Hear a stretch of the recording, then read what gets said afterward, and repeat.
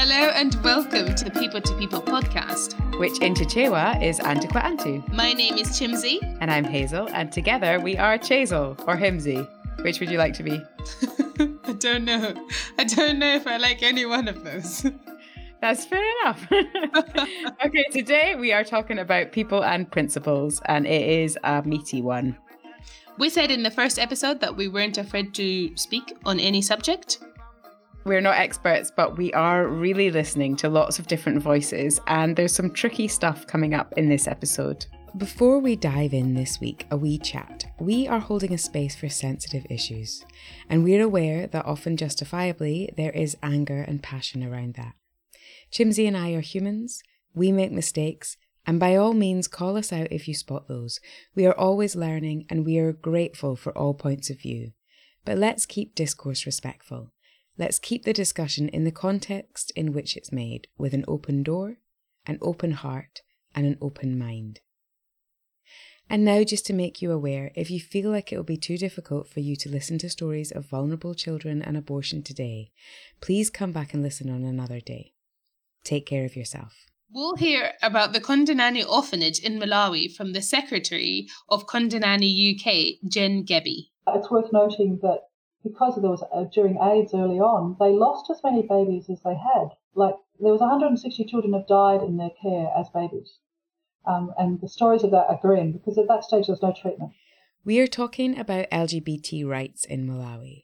And I would like to say LGBTQIA+, but I fear we haven't found the voices that can knowledgeably speak for the wider community in Malawi, that we know exists, but currently is so underground, it's difficult to find. So if this is you, welcome to our podcast. We would love to speak with you. We'll be talking about abortion rights in Malawi. Muti Khema, a board member of the Malawi-Scotland Partnership, has a lot to say on that. Essentially, they were trying to extend the reasons why a woman can choose to have an abortion. I forget all the extra reasons, but one of them was rape and incest. It was tabled in Parliament. A parliamentarian said, okay, the bill is here, we need to discuss it. From what I understand, they say the discussion didn't even last 10 minutes. And we'll hear about women's education and second marriages from women's rights campaigner Fides Masoya. And when she gets married, she just has to get instructions from the husband, be it bad or good, she must be submissive. So it's again from that background where if a girl has been educated, she's able to negotiate a lot of things in the home. So my question at the start of this was, how do you stay true to your principles without imposing them on other people? So like when you're working in international partnerships, for example, Western partners don't want to impose the way that they do things. But when human rights are being violated, like in the examples of the treatment of homosexual people in Malawi, both in society and in the law, like you can't stand by that, right? No. Do I think you should impose your values on other people? No, it's not your place. But you can have a conversation and then take it from there. Educate the other person. This is what comedian Dalizo Chiponda has to say about that. I don't believe in that. I actually will impose my principles on other people, right? No, because I do think there's this lovely live and let live kind of idea. But that's not really practical when some people are being horrible to people and bullying people and being, racist or being misogynistic. So I actually think that if you see someone doing that which you think is wrong, you've got to express that you think it's wrong. Now, you could be wrong, and in a few years you will realize that, oh, I was wrong and they were right.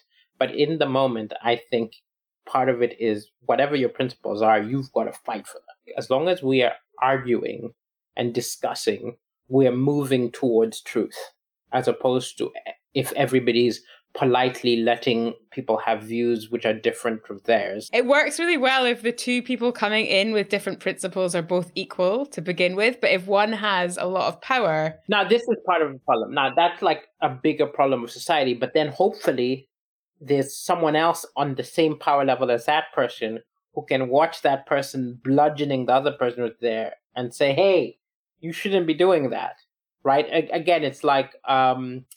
maybe I am not the person to be the principled counter to a president, right?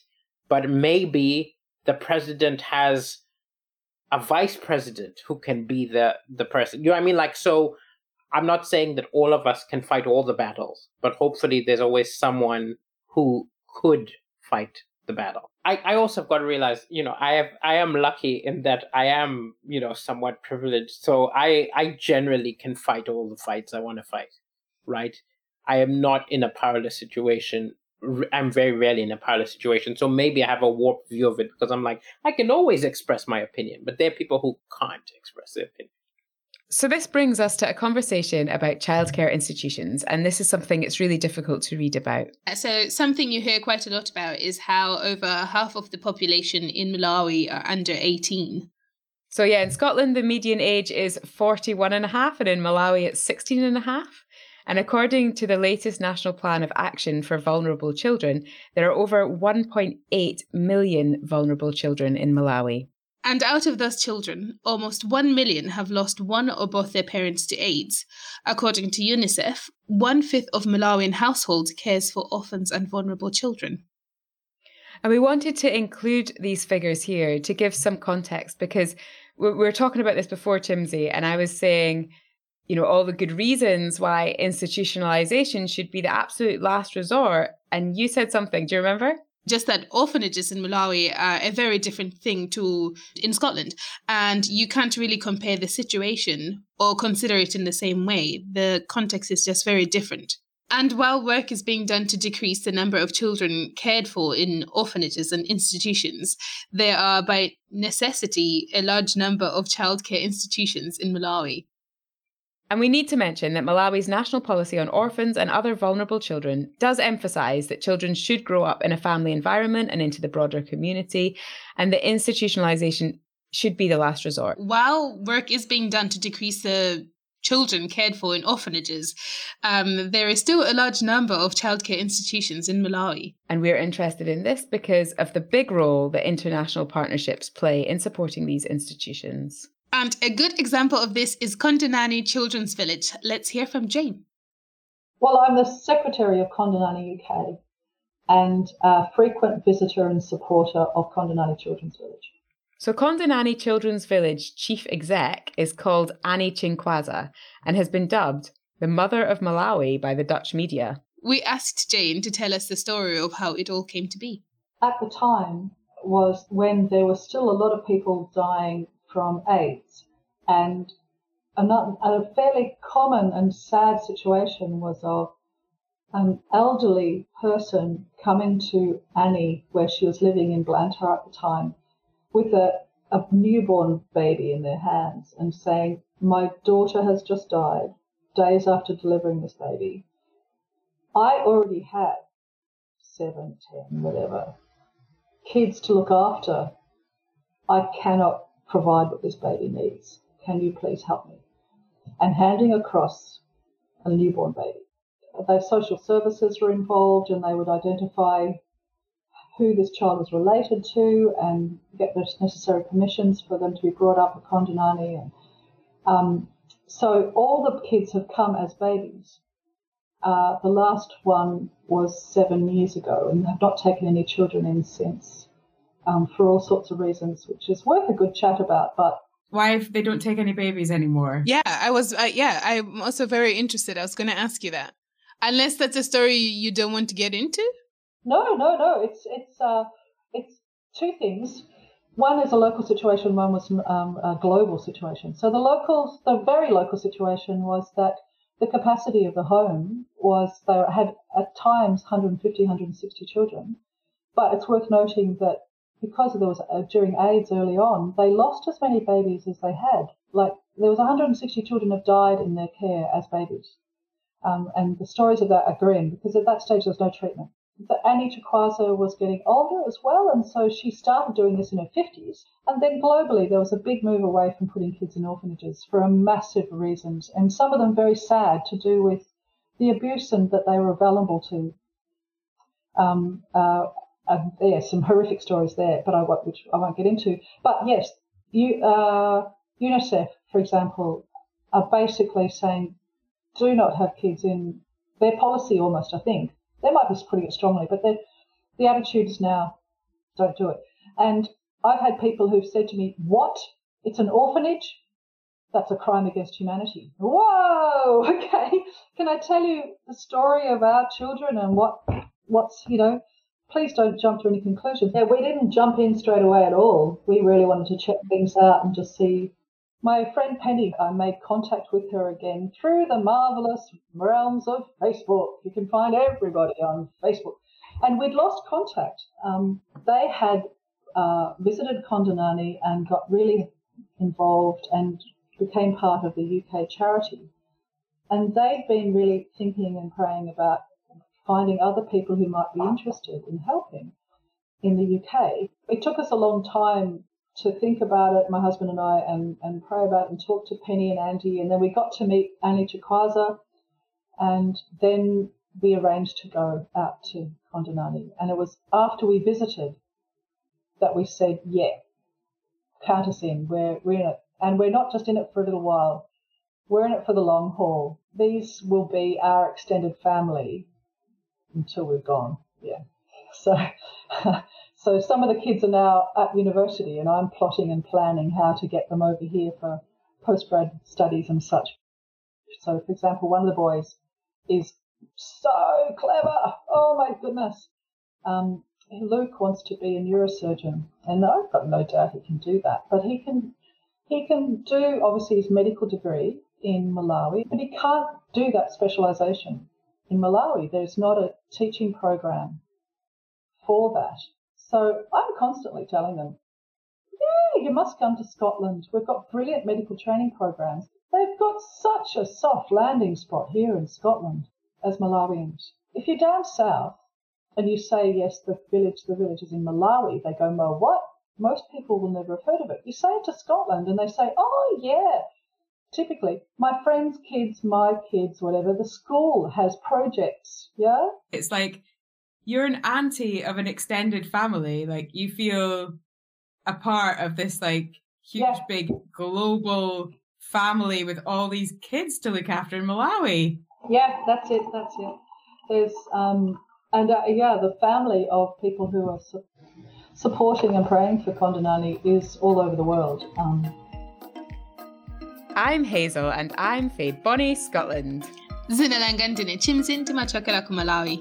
And in this episode of the People to People podcast, in which we fearlessly explore the unique partnership between Scotland and Malawi, we are talking about principles. We spoke with Muti Ntlhwema. In our earlier episode, People and Privilege, Muti described himself as a product of Scottish investment because he has worked on so many projects in partnership with Scotland. He is on the board of the Malawi and Scotland partnership, and he has lived and studied in Scotland before. And one of the things we ended up chatting to him about was abortion rights in Malawi. Yeah. I think this is an interesting example to include because it's just something that it's wrong to speak for all Scottish people and all Malawians. But in general, there seems to be a difference in people's personal principles as well as in the law.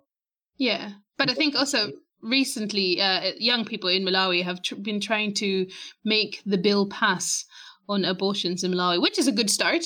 Essentially, they were trying to extend the reasons why a woman can choose to have an abortion. We have some of the strictest laws against abortion in Malawi. It is acceptable only if the life of the baby will impact on the life of the mother. As in, the mom, there's a high probability the mother will die. I forget all the extra reasons, but one of them was rape and incest. It was tabled in Parliament. A parliamentarian said, okay, the bill is here, we need to discuss it. From what I understand, they say the discussion didn't even last 10 minutes. No one wanted to discuss it. The ruling party, can we discuss this? No. The opposition, do you want to discuss this? No. No one wants to discuss it. And I think a lot of it is because the current president is a pastor. He used to be a pastor. So even if they discuss it and it goes through Parliament, he's not going to sign it. That's what most people would believe. They didn't even want to have the discussion. And that to me is extremely sad, because termination of pregnancy is a very sensitive issue. It's a very controversial issue, and we all recognize that. But we don't solve it by just shelving it. We need to understand the facts. We need to hear all sides. We need to understand why this is being suggested. and then really have a discussion, a mature, open discussion. Because guess what? Not talking about termination of pregnancy doesn't stop people going out to get an abortion. It doesn't. They're still doing it. And they're having unsafe ones and they're dying. I don't want people to die, needlessly. I think this is what we need to say in this episode. It's really not about the issues themselves. It's about how you handle those issues, how you really talk about them. So it's humble and gentle and good listening. Mm-hmm. That's, I guess, what we're trying to do, and just making spaces for those conversations to happen with your friends who have been brought up in a completely different way and see things completely differently to you. Yeah, and I think also with these conversations, it's really important, yes, to listen, but also I think to come with an open mind. You can't come with your already, preconceived assumptions and think that you are going to learn anything new. Because I think what you do in those moments is you try to back up your point instead of listening to what the other person is saying. I do find that really difficult, especially when we're talking about something like abortion rights.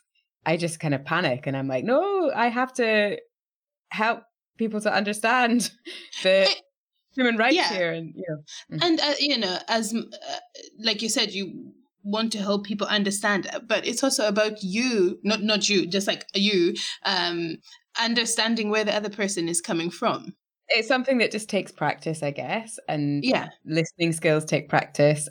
We wanted to share a snippet of the conversation we had with Gary Brough, who moved from Lenzie in Scotland to Mzuzu in Malawi with his family in 2019. We are saving a conversation with the whole family for the final episode in this series, which is in a couple of weeks, but we've pulled out this section as it gives a really honest account of the challenges that come up in international partnerships. So a lot of the work that we try and do at Church and Society is funded by international donors. So there are these calls for proposal, these kind of very formal processes that are involved. And so that whole process, because it starts with the priorities of foreign governments who are funding these programs, their ideals, their priorities are in there from the beginning, and it trickles down to the international NGOs and to the local NGOs.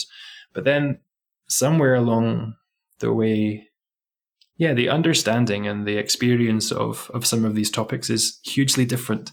So I've had time sitting in a room with colleagues where we're looking at, okay, these projects are supposed to promote the rights of LGBTQ communities. They're supposed to work towards integration, and some of them are really strong and valid goals. But then you had to stop and take a look at it and say, well, what this is asking us to do as a local NGO is to go against what the law of Malawi says at the moment. And so there was the legal side, and then there was also, okay, we're working within the faith space as well. Is this a position that we're ready to take? And because funding for critical projects is mixed up with these issues, which are not straightforward at a local level, it creates a complicated conversation. And it's just a real shame that the conversation's not more transparent, that it's kind of happening through these back channels of proposals and priorities and funding, rather than more openly from government to government. So Gary mentioned the legality surrounding homosexuality in Malawi. So in Malawi, men can receive up to 14 years imprisonment for homosexual activity, possibly with public whipping. And it hasn't been enforced since 2012. But on the back of these conversations, I read this Human Rights Watch report, and I was really shocked about the statements that it contained about the violence and the real threat and the persecution of the individuals in their testimonies. And the report has recommendations for the president, the parliament, the health sector, and so on, but also for international partners. Yeah, I think I read the same report as you, and it was quite shocking to hear about people's experience. From research, I have found out that in no African country prior to colonization do we see any prosecution of people because of their sexuality. Colonization and the spread of Christian attitudes meant that much of Africa lost its previous cultural attitudes towards sexual orientation and gender identity. So when Malawi finally gained its independence in 1964, it also adopted these laws that were forced during that time. So one of these laws includes unnatural acts. And you may be thinking, well, Chimsy, why weren't these rules changed after the British left? Well, if you listened to our People and Past episode, which is episode 1, you'll know that for the next 30 years after that, Malawi was under the dictatorship rule of Dr. Hastings Kamuzibanda. There seems to be some human rights justice that needs to happen here. And I've been trying to do some research and looking to try and find the amazing Scottish initiatives that are working in this way and working with those communities to support them. And I have not found anything. And if it's out there and I'm just not seeing it, please get in touch, because this is something that both Chimsy and I are really passionate about, something that we'd really like to see explored and brought to the fore. I think when two people love each other, they bring to their whole community extra love. I genuinely totally understand and stand with you. Life really isn't that easy, isn't it? It's not just about me being able to love who I want to love. Like, if it were that easy, it's simply not that easy. But also, let's look at Scotland. When did Scotland legalize same-sex marriages? Is it not like 12 years ago? I looked it up. Civil partnerships were made legal in 2005 in Scotland and marriage for same-sex couples in 2014. And we need to be careful of blurring two things here, the legality of homosexuality and the legality of gay marriage. And actually, Scotland was much slower than other parts of the UK to fully legalise homosexuality among men. It was 1980, whereas it was 1967 in England and Wales, for example. And it is worth saying that we are still striving to ensure that the LGBTQIA+ community in Scotland are not disadvantaged in our society, but it is illegal to discriminate against anyone based on their sexuality. I went to primary and secondary school in Malawi, and I remember when the first gay couple came out in public. It was crazy. Yeah. It's the case of Steve and Tiwonge. The judge who sent them to prison said, I will give you a scarring sentence so that the public be protected from people like you, so that we're not tempted to emulate this horrendous example. And Malawi is not ready to see its sons getting married to its sons. I just think of all the children who would know that they were gay and listening to that and suppressing a part of themselves. It's really sad. Yeah, it genuinely breaks my heart. And have you seen this graph on the Afrobarometer? I have, yeah. And I found this really shocking. So they asked Malawians whether they would like to have homosexuals as neighbours. And 89% of people said they would strongly dislike that. That makes me really sad. Yeah, it is quite saddening, isn't it? Because at the end of the day, who I choose to love or who another person chooses to love has nothing to do with you. At all. Yeah. So, do you remember the Human Rights Watch report we read, Chimsy? I mentioned that there were these recommendations to international partnerships. Well, that is why we're talking about this. Here they are. To increase financial and technical assistance to civil society organisations providing services to LGBT people who have suffered violence and discrimination on the basis of their sexual orientation and gender identity, and to specifically increase funding for community organising, advocacy and direct services, legal aid, counselling, medical assistance and job training to lesbians, bisexual women, gay men and transgender people. Where is this happening? Who's doing this? I have been trying to find out, and I am not seeing a surge of this kind of work from Scottish organisations. I want to say that there probably is small organisations doing this work. They're maybe just underground and we just don't know about them. I wonder if we have stumbled across an area in which there really isn't enough going on and there should be a swell of support from Scotland in this area. This is my friend Chimsy. And here's my pal Hazel. And you're listening to the People to People podcast. Delving deep into the unique partnership between Scotland, where I'm from, and Malawi, where I'm from. we are talking about principles. But what would be the opposite, Chimsy? What would a Malawian come up against in the conversations that they might think, oh, I want to take issue with that. That's against my principles? That in Scotland we wouldn't think about. Yeah. I think I've said this to you, but I think it's about the fact that not a lot of people go to church here.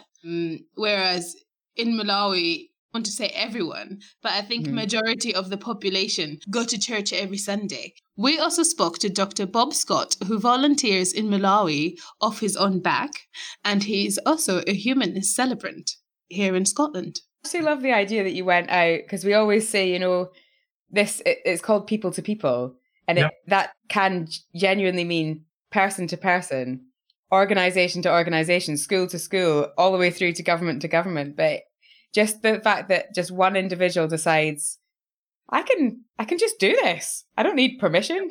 I don't need anyone to say that. I can just go out to Malawi and make my own contacts. Absolutely. And please don't I don't want to misrepresent myself. I mean, I'm shameless about this. I get far more out of it than I put in.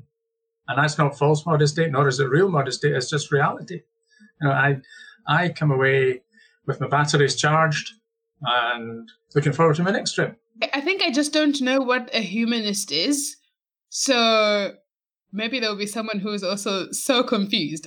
I'm like, is there such thing in Malawi, or is that a very English thing? There is an association of secular humanists in Malawi, are pioneers. I mean, they are ploughing a lone furrow, I have to say.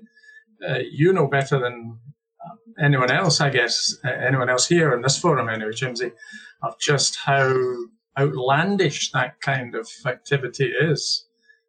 Not to have religious belief, not to go to church, not to pray. I choose to live what I hope is a worthwhile life free from faith. I don't feel the need to seek to persuade other people to do likewise. So there isn't a confrontation. In Malawi, there is confrontation. There's a confrontation kind of in both ways. Ash speaks out against religious belief and is in turn, to some extent, perhaps they're defending themselves against the onslaught that comes from established religions. So Bob mentioned Ash in Malawi. He's talking about the Malawi Association for Secular Humanism, who have been part of an amazing effort to combat witchcraft-related violence in Malawi, which is well worth looking more into, but we're going to have to save that for another series. Okay, so our final conversation on this episode is going to be with Fides Masoya. And this is a principle that is perhaps slightly less controversial than the other ones that we have to about in this episode. She's talking about the right of women for an education. Yeah, something that I am very on board for. Everyone should be. We're going to hear Fides tell us a little bit more about why that is really important in her experience. So I'm Mrs. Fides Masoya. I'm the Director of Education, Youth and Sports in Mberwa District Council, Mzimba District, Malawi. We asked Fides to tell us about her experience of her own education. Still further education, Kamuzu Nursing College, which is a university that offers nursing. And then at that time, my parents could not accept me to go there. They were like, no, if you go to such a college, you will not get married because nurses do not get married. So then I decided to go into the primary education. But then I was not happy because I missed my university. So that's why I decided to uplift myself. And then I did my diploma, I did my degree, I came out with a very good credits. And now I'm doing my master's in education. And in Malawi, of course, this time around, they are kind of diverting from that thinking. But mostly the thinking is like a girl is just a subject in the home. And when she gets married, she just have to get instructions from the husband, be it bad or good, she must be submissive. So it's again from that background where if a girl has been educated, she's able to negotiate a lot of things in the home. And shortly, we have also had a lot of issues to do with the violence against girls. be it in a workplace or elsewhere. So if you educate a girl, definitely they will be able to negotiate and fight for their rights, because education is a basic human right. It's not only for boys, but it's also for girls. And I remember this other girl, she was the second wife. So we had to plead with her to come back from that marriage. But now it's a testimony to say she went through Misusu University, and now she's a Sunday school teacher, and she's fine. She's supporting herself. So, as often happens, Fides got cut off at one point during the call, and while we waited for her to reconnect, Jimsy and I picked up on something that she mentioned in passing about women being second wives. We were just having a discussion about being a second wife, or like, that seems somehow different from my experience, and whether a woman can have two husbands. No. It's like, how does that sit with women's empowerment? All right. Second wives have a lot of problems. So that's why I say that if somebody was educated, even when they deliberately wanted to be second wives, and if they have been abandoned at a certain point, they'll still have to sustain themselves, because education is making them do whatever they will have to. Once they're educated, they will either get employed or they will employ themselves, and then they'll be able to have the means to sustain the problem. So if you are able to sustain yourself, then you are fine. Even when that man went for good, it's fine. If a man decides to cling to a second wife, and then when you are educated, you are employed, you may not worry much, because you may be able to sustain yourselves and the kids. Maybe issues of love and the like, maybe that's something different. But in terms of self-empowerment, that one is always there once you're educated. Okay, I think we're about ready to end this episode, but just one final note, and let's make it a positive one. Let's hear about how children have become much more involved in the making of decisions that affect their lives. It's like we are working collaboratively, and we are civic educating the communities on the importance of realizing the rights for the kids.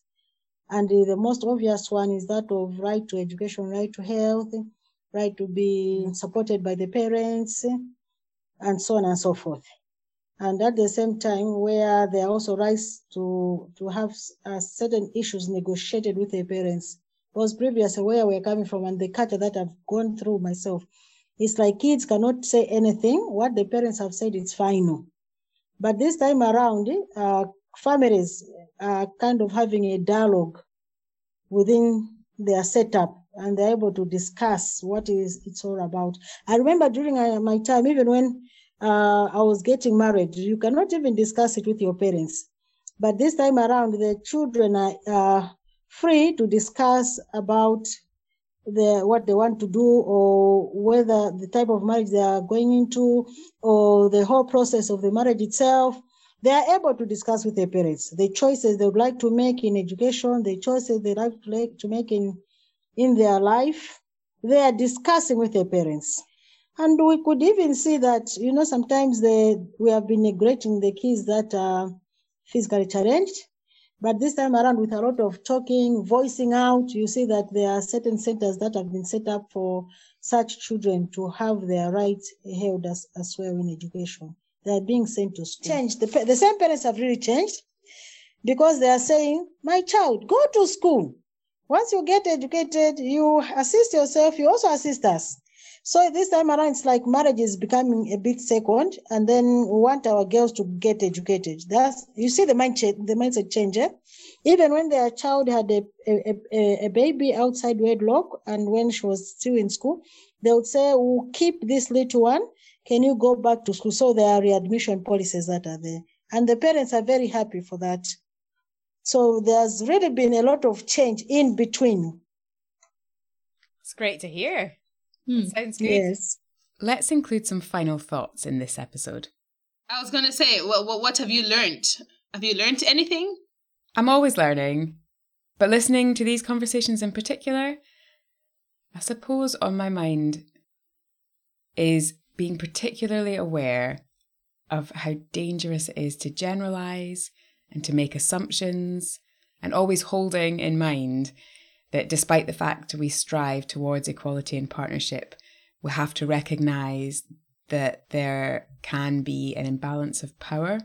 Also, just humbly understanding that my principles result from my upbringing and my life experiences, and respecting that someone else has come from their life experience, their faith, their community. And we have to really commit to that deep respect of each other. And then there's also this essential and unavoidable part of all this, which is about universal human rights, which transcend cultural norms and local interpretations. I think that's about it. What about you? I think I've learned a lot. Yeah, and I think also with these conversations, it's really important, yes, to listen, but also I think to come with an open mind.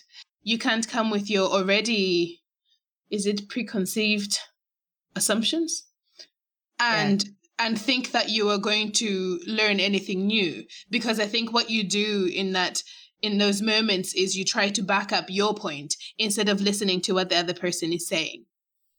Okay, it's time to pass the conversation over to you. We're putting our trust in you to handle the conversations that spark from this episode respectfully, openly, and with thoughtfulness. You are welcome to disagree with us. If you do, I hope you feel able to share that as part of a continued conversation, but that it's handled sensitively and respectfully, people to people.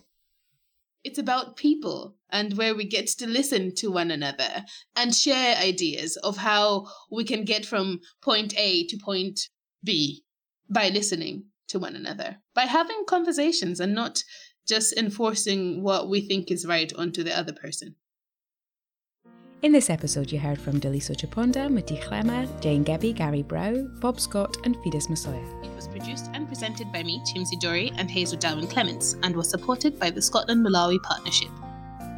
And to end this episode, we are going to play a recording of some singing by the children in the Kontinani Children's Village.